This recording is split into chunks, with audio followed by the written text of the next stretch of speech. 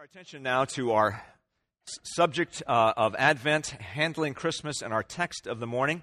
And if you will turn with me to Luke chapter 2, verses 1 through 7. We know this is the text of there was no room in the inn. And that's the way that this text ends. And we get a description of the circumstances surrounding the birth of Christ that Luke allows us into.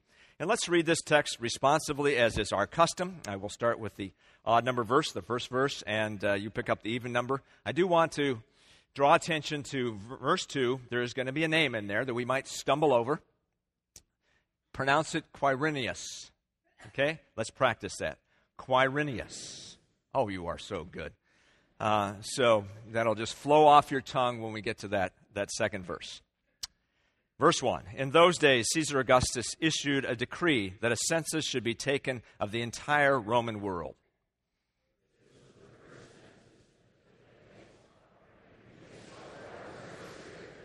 And everyone went to his own town to register.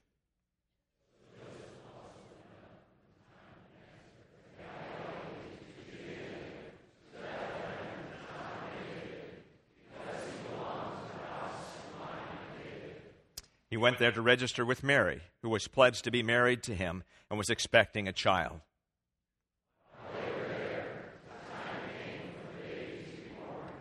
And she gave birth to her firstborn, a son. She wrapped him in cloths, placed him in a manger, because there was no room for them in the inn.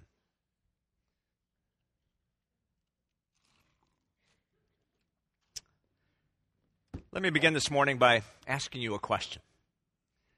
What would you consider to be the preeminent Christian virtue? Most of us would probably immediately reply, well, love, of course. But let me nuance the quality of love and shade it toward humility. I believe that humility is the preeminent virtue of the Christian faith. Now, why would I say that?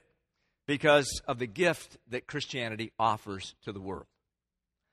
The eminent Christian thinker, C.S. Lewis, was asked the question, what do you consider unique about Christianity? What do you think sets Christianity apart from all the other faiths? And without a moment's hesitation, he said, oh, that's easy. Grace. Grace is the gift that Christianity offers to the world. And if God's undeserved favor toward an ungrateful humanity, then humility is the result in those who know that they are in need of grace, right? One of the angles from which we could look at the Christmas story is how God uses power. God himself came to us in humility. See, the core of the human problem is the opposite of humility. It's pride. It's one-upmanship. It's competing with God himself for supremacy. It's not just about being rich, smart, or good-looking. It's about being richer, smarter, or better looking than somebody else. That's what pride is. And when you pass pride through the grid of power, you get privilege and position and rank over others. We're constantly scrambling to the top, posturing to look better than we are. And this is why the Christmas story is so shocking. God comes to us, quite frankly, in weakness. God slips onto the human stage in the form of a helpless baby, not wrapped in silk sheets surrounded by royalty and splendor, but in the most ordinary and nondescript circumstances imaginable.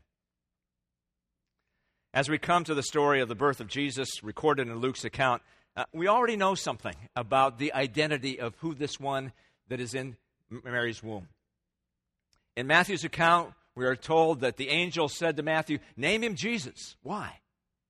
Because he will save his people from their sins. And then he was given the title, Emmanuel, God with us. The angel Gabriel comes to Mary in Luke's account and says to Mary that the one in your womb is going to be the Son of the Most High God. And he will come from the line of David, and which means he will be the Messiah. And of his kingdom there will be no end.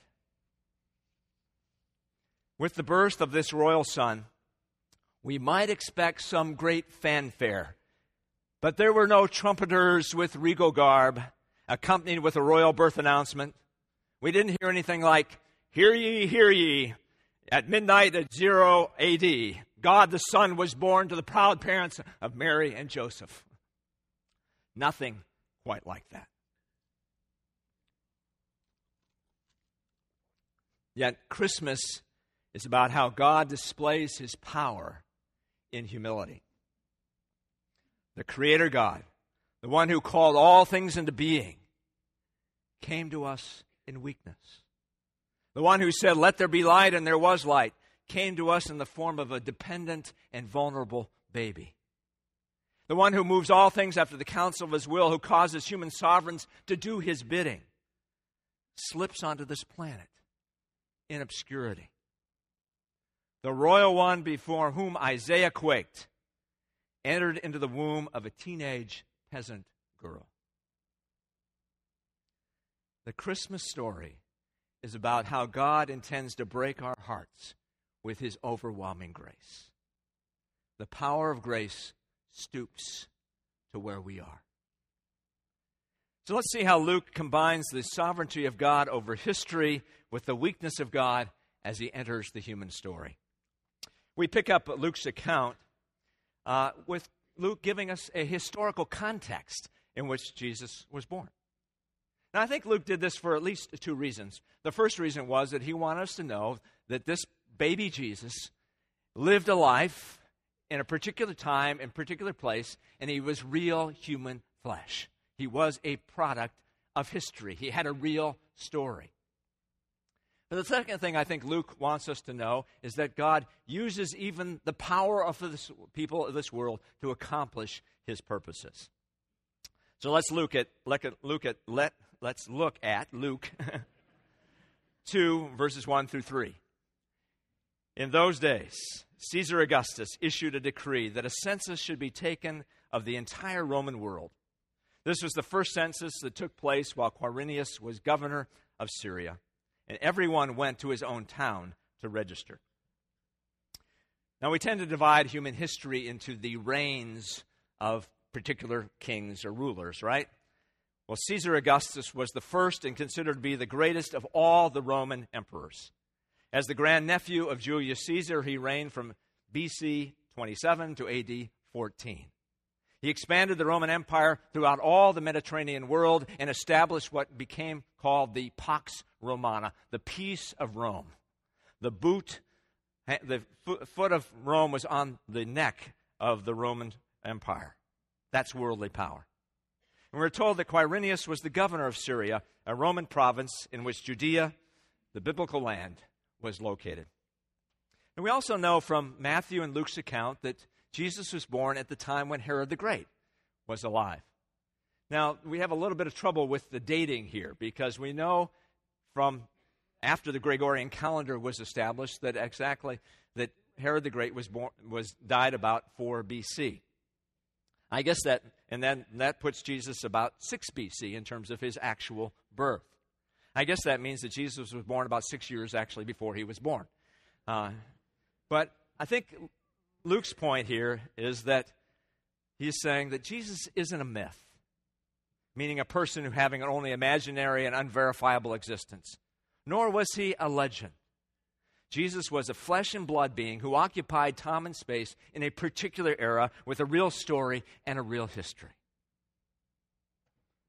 But for Luke, the most important reason for these historical coordinates is that God used Caesar Augustus to fulfill his purposes. The title Augustus literally means exalted one. The Roman Senate had voted that Caesar was in fact divine. But I like the way Bruce Larson sums it up.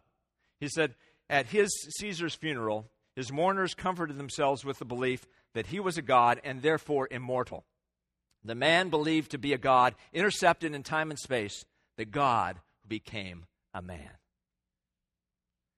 Caesar issued a decree that a census should be taken throughout all the Roman Empire. We know from historical records that this occurred every 14 years. And we actually have one of those decrees that has been found archaeologically, a decree from a Roman official in Egypt, a territory that Rome covered. It goes like this. You'll see it on the screen.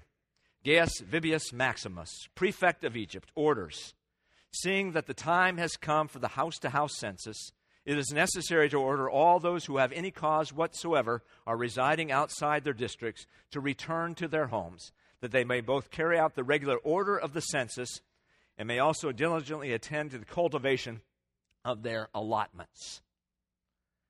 You know what that word allotments refers to? Taxes. Yeah, we always have euphemisms for that. Even they did back in those days. So there was two reasons to go back to your home of origin. First was to find out how much tax you had to pay. Secondly was to see who qualified to be a part of the Roman military. Now, if you were a Jew, you only had to see what taxes you are required to pay because you were exempt from military service. Yet the Lord had, I think, another purpose as one who controls the rudder of history. The Lord's plan was to fulfill the prophecy that the Messiah would be born in the town of David in Bethlehem. David's family was from Bethlehem, and the prophecy was that that's where the Messiah would be birthed. Now, although Jerusalem became known as the city of David, the family registry for King David's descendants was kept in Bethlehem. The story of the God-man's humble birth, though, continues with the travels of Joseph and Mary that they made from Nazareth to Bethlehem. And this is how Luke records it. So Joseph also went up from the town of Nazareth in Galilee of Judea to Bethlehem, the town of David, because he belonged to the house and the line of David. Well, in one sentence, Luke has covered the travels from Nazareth to Bethlehem. Sounds fairly easy. But, in fact, anybody reading that would have thought, wow, this is an arduous and difficult journey to be held at this particular time of the year. In fact, we have a map illustration of this. We have Nazareth here located in North Country. This is the Sea of Galilee running along the Jordan River down south. You cut over here to Bethlehem, which is just about 5 miles from Jerusalem. Now, this was an arduous task. Noted that they didn't go directly south because why? That's the territory of Samaria, and Jews did not travel through this territory, which was a hated people. Now, they went on probably donkey, about a 90-mile tour down. A person could travel about 10 miles a day on a donkey, especially with a woman sitting side saddle on a donkey who was about to give birth to a child. One of the archaeologists said that if they traveled in the winter of the year, the weather would have been an awful lot like New Jersey. It's in the 30s during the day, raining like heck, nasty and miserable. So they went across unpaved, hilly trails and nasty weather were all a part of the hazards that were faced. But that wasn't all that took place. They came across wooded areas where there would have been predators like lions and bears, and if they didn't get you, the robbers and the thieves might.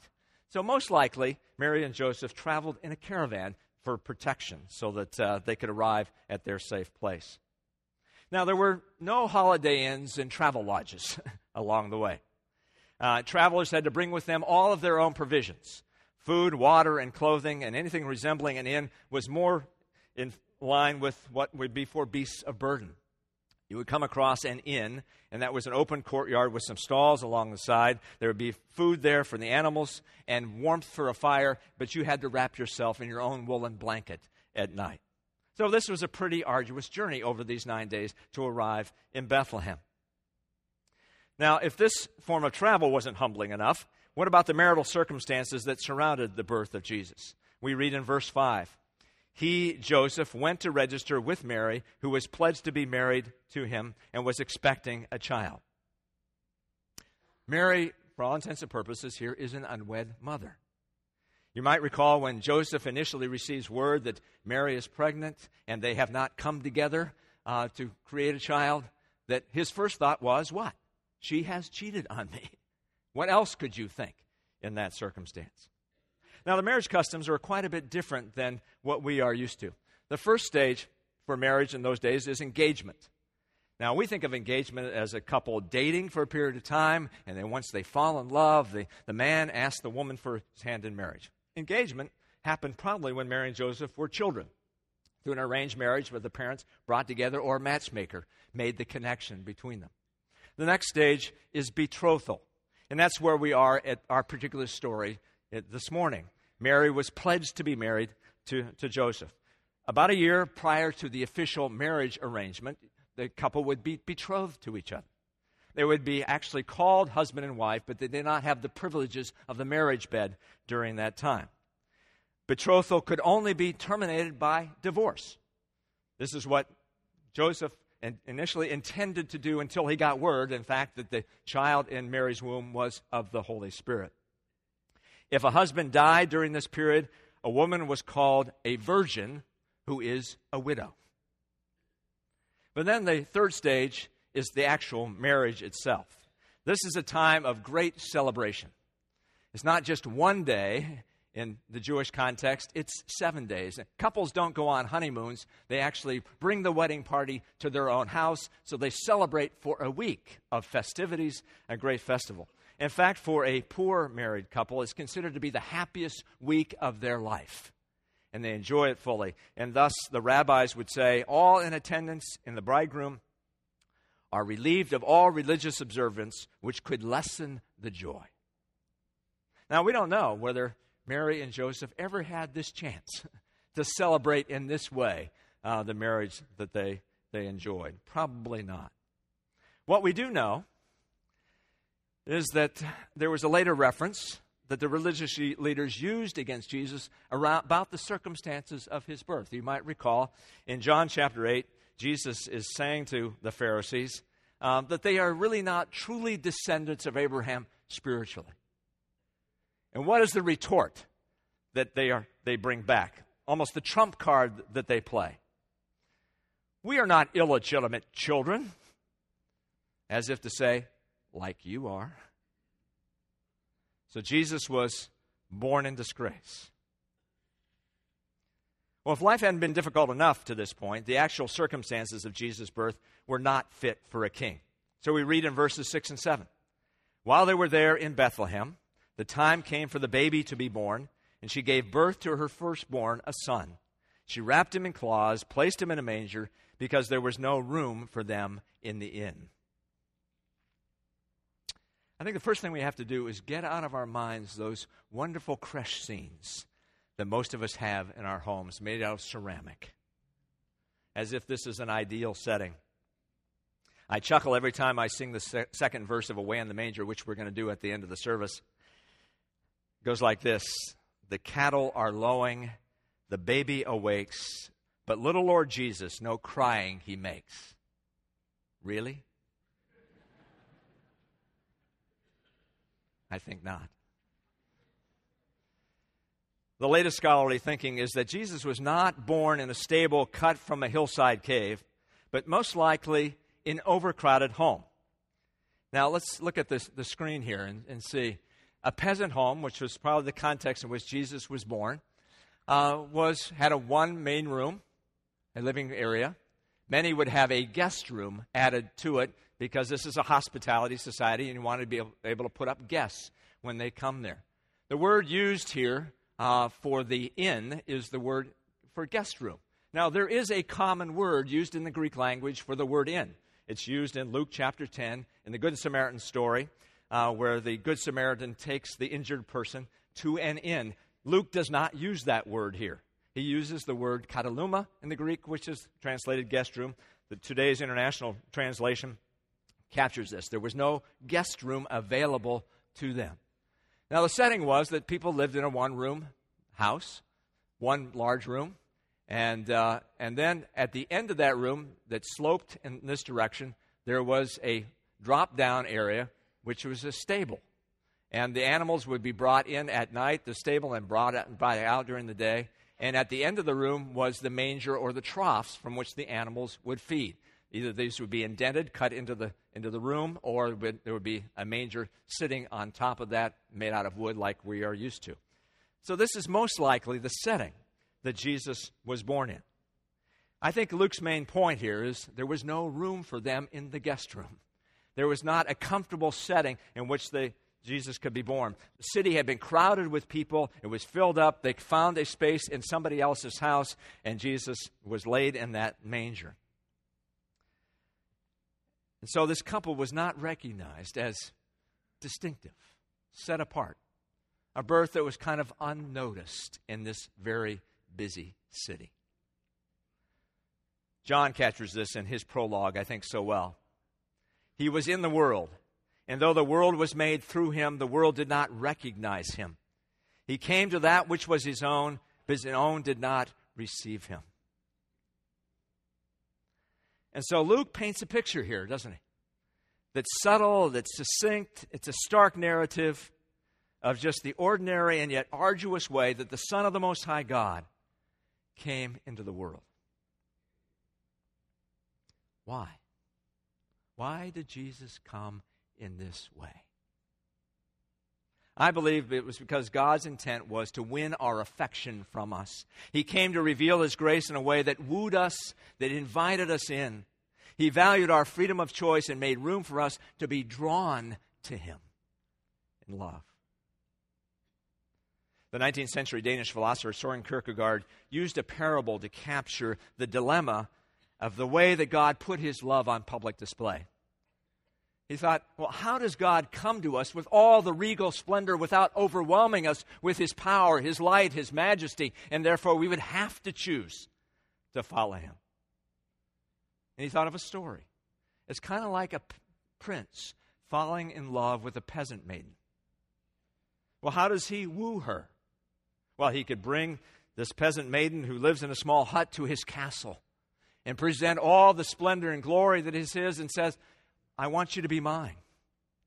Or he thought, well, I could go from my castle down to their little peasant hut with my charioteers and my regal garb, and yet she would be overwhelmed. And so the prince decides to go on her terms. He dons the garb of a woodsman and goes to woo her without all of the regal splendor with him. The Apostle Paul captures the divine humility in the early hymn of the church. He writes, your attitude should be the same as that of Christ Jesus, who being in the very nature God did not consider equality with God something to be grasped, but made himself nothing, taking the very nature of a servant, being made in human likeness. And he was found in human appearance as a man. He humbled himself and became obedient to death, even death on a cross.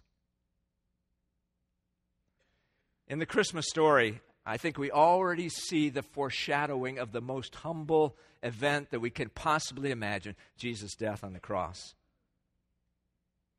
Dag Hammarskjöld, the former Secretary General to the United Nations, I think captured this so well when he wrote, how proper it is that Christmas should follow Advent.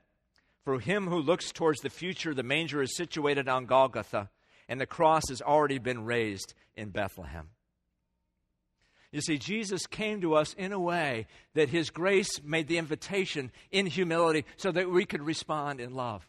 And that grace that was that invitation was that assault on the pride of the human spirit. Some of you probably remember the newscaster Harry Reasoner from a generation ago, CBS newscaster. And he captured the wonder of Christmas, I think, so powerfully.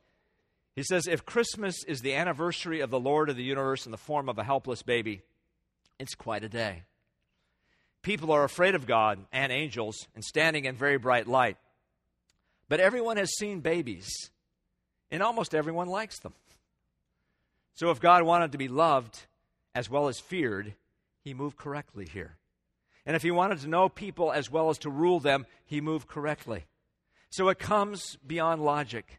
It's what a bishop called divine insanity. It's either a falsehood or it's the truest thing in all the world. It's the story of the great innocence of God the baby. And it's such a dramatic shot to the human heart that if it's not true, for Christians, nothing is true. So God's grace is displayed in overwhelming humility in order to crack the fortress of pride that resides in us all. Many of us have probably either seen or read the book Les Miserables, right? As you know, that story is a story of redemption. And the main character of the story is Jean Valjean. He's just been released from prison after 19 years in captivity. He was there because he had stolen a loaf of bread in order to feed his family. And he's an embittered man. He's embittered because he has to carry around a yellow card that identifies himself as an ex-convict. And of course, this makes it very difficult for him to get a job or find a place to live, just as it would today. But the Christ figure in the story, the bishop, takes him in, brings him into his residence. But Jean Valjean is still bitter. He wants to take justice into his own hands. And how does he repay the kindness of the bishop? He steals the bishop's silver cutlery and flees. But the police have their eye on him all the time, and so they pick him up, they arrest him. Jean Valjean gives this story that the bishop gave him the silver cutlery, but they haul him back to the bishop to find out whether this is true. And of course, Jean Valjean is expecting justice to come down upon him when the bishop says, "No, I never gave him that silver cutlery." But what does the bishop say? Bishop says that indeed he has given him the silver cutlery, and then he adds, "Yes, but I gave you the candlesticks too. Why didn't you take them along with your cutlery?" And it's this unbounded grace, this unnatural grace that begins to assault the heart of Jean Valjean. And Victor Hugo demonstrates how much he understands the gospel, and he writes in Les Miserables, "In opposition to this celestial tenderness, Jean Valjean summoned his pride, the fortress of evil in man. He dimly felt the priest's pardon was the hardest assault, the most formidable attack he had ever sustained, that his hardness of heart would be complete if he resisted this kindness, that if he yielded, he would have to renounce the hatred with which the acts of other men had for many years filled his soul, that this time he must conquer or be conquered." And the bishop said to Jean Valjean, "I have bought your soul for God." Isn't this what Jesus has done? That he's bought our soul for God, that we would let him in. The imagery in the New Testament is wonderful and powerful. God the Son kneels before his disciples and washes their feet. The Son of Man says, "I did not come to be served, but to serve and give my life as a ransom for many." Paul writes, though he was by nature God, he counted equality with God something not to be grasped, but he emptied himself and became nothing. Someone has defined humility as not thinking less of ourselves, but thinking of ourselves less. When we allow ourselves to be overwhelmed with the truth that our lives have been bought with a price, that we have been purchased by God, then we will think of ourselves less, because we are in awe of the mystery and the wonder of this divine insanity. I'm going to ask you to become quiet now and pray with me, and to see if we can welcome into our hearts again this gift of grace that is the assault on our pride. Let's pray together.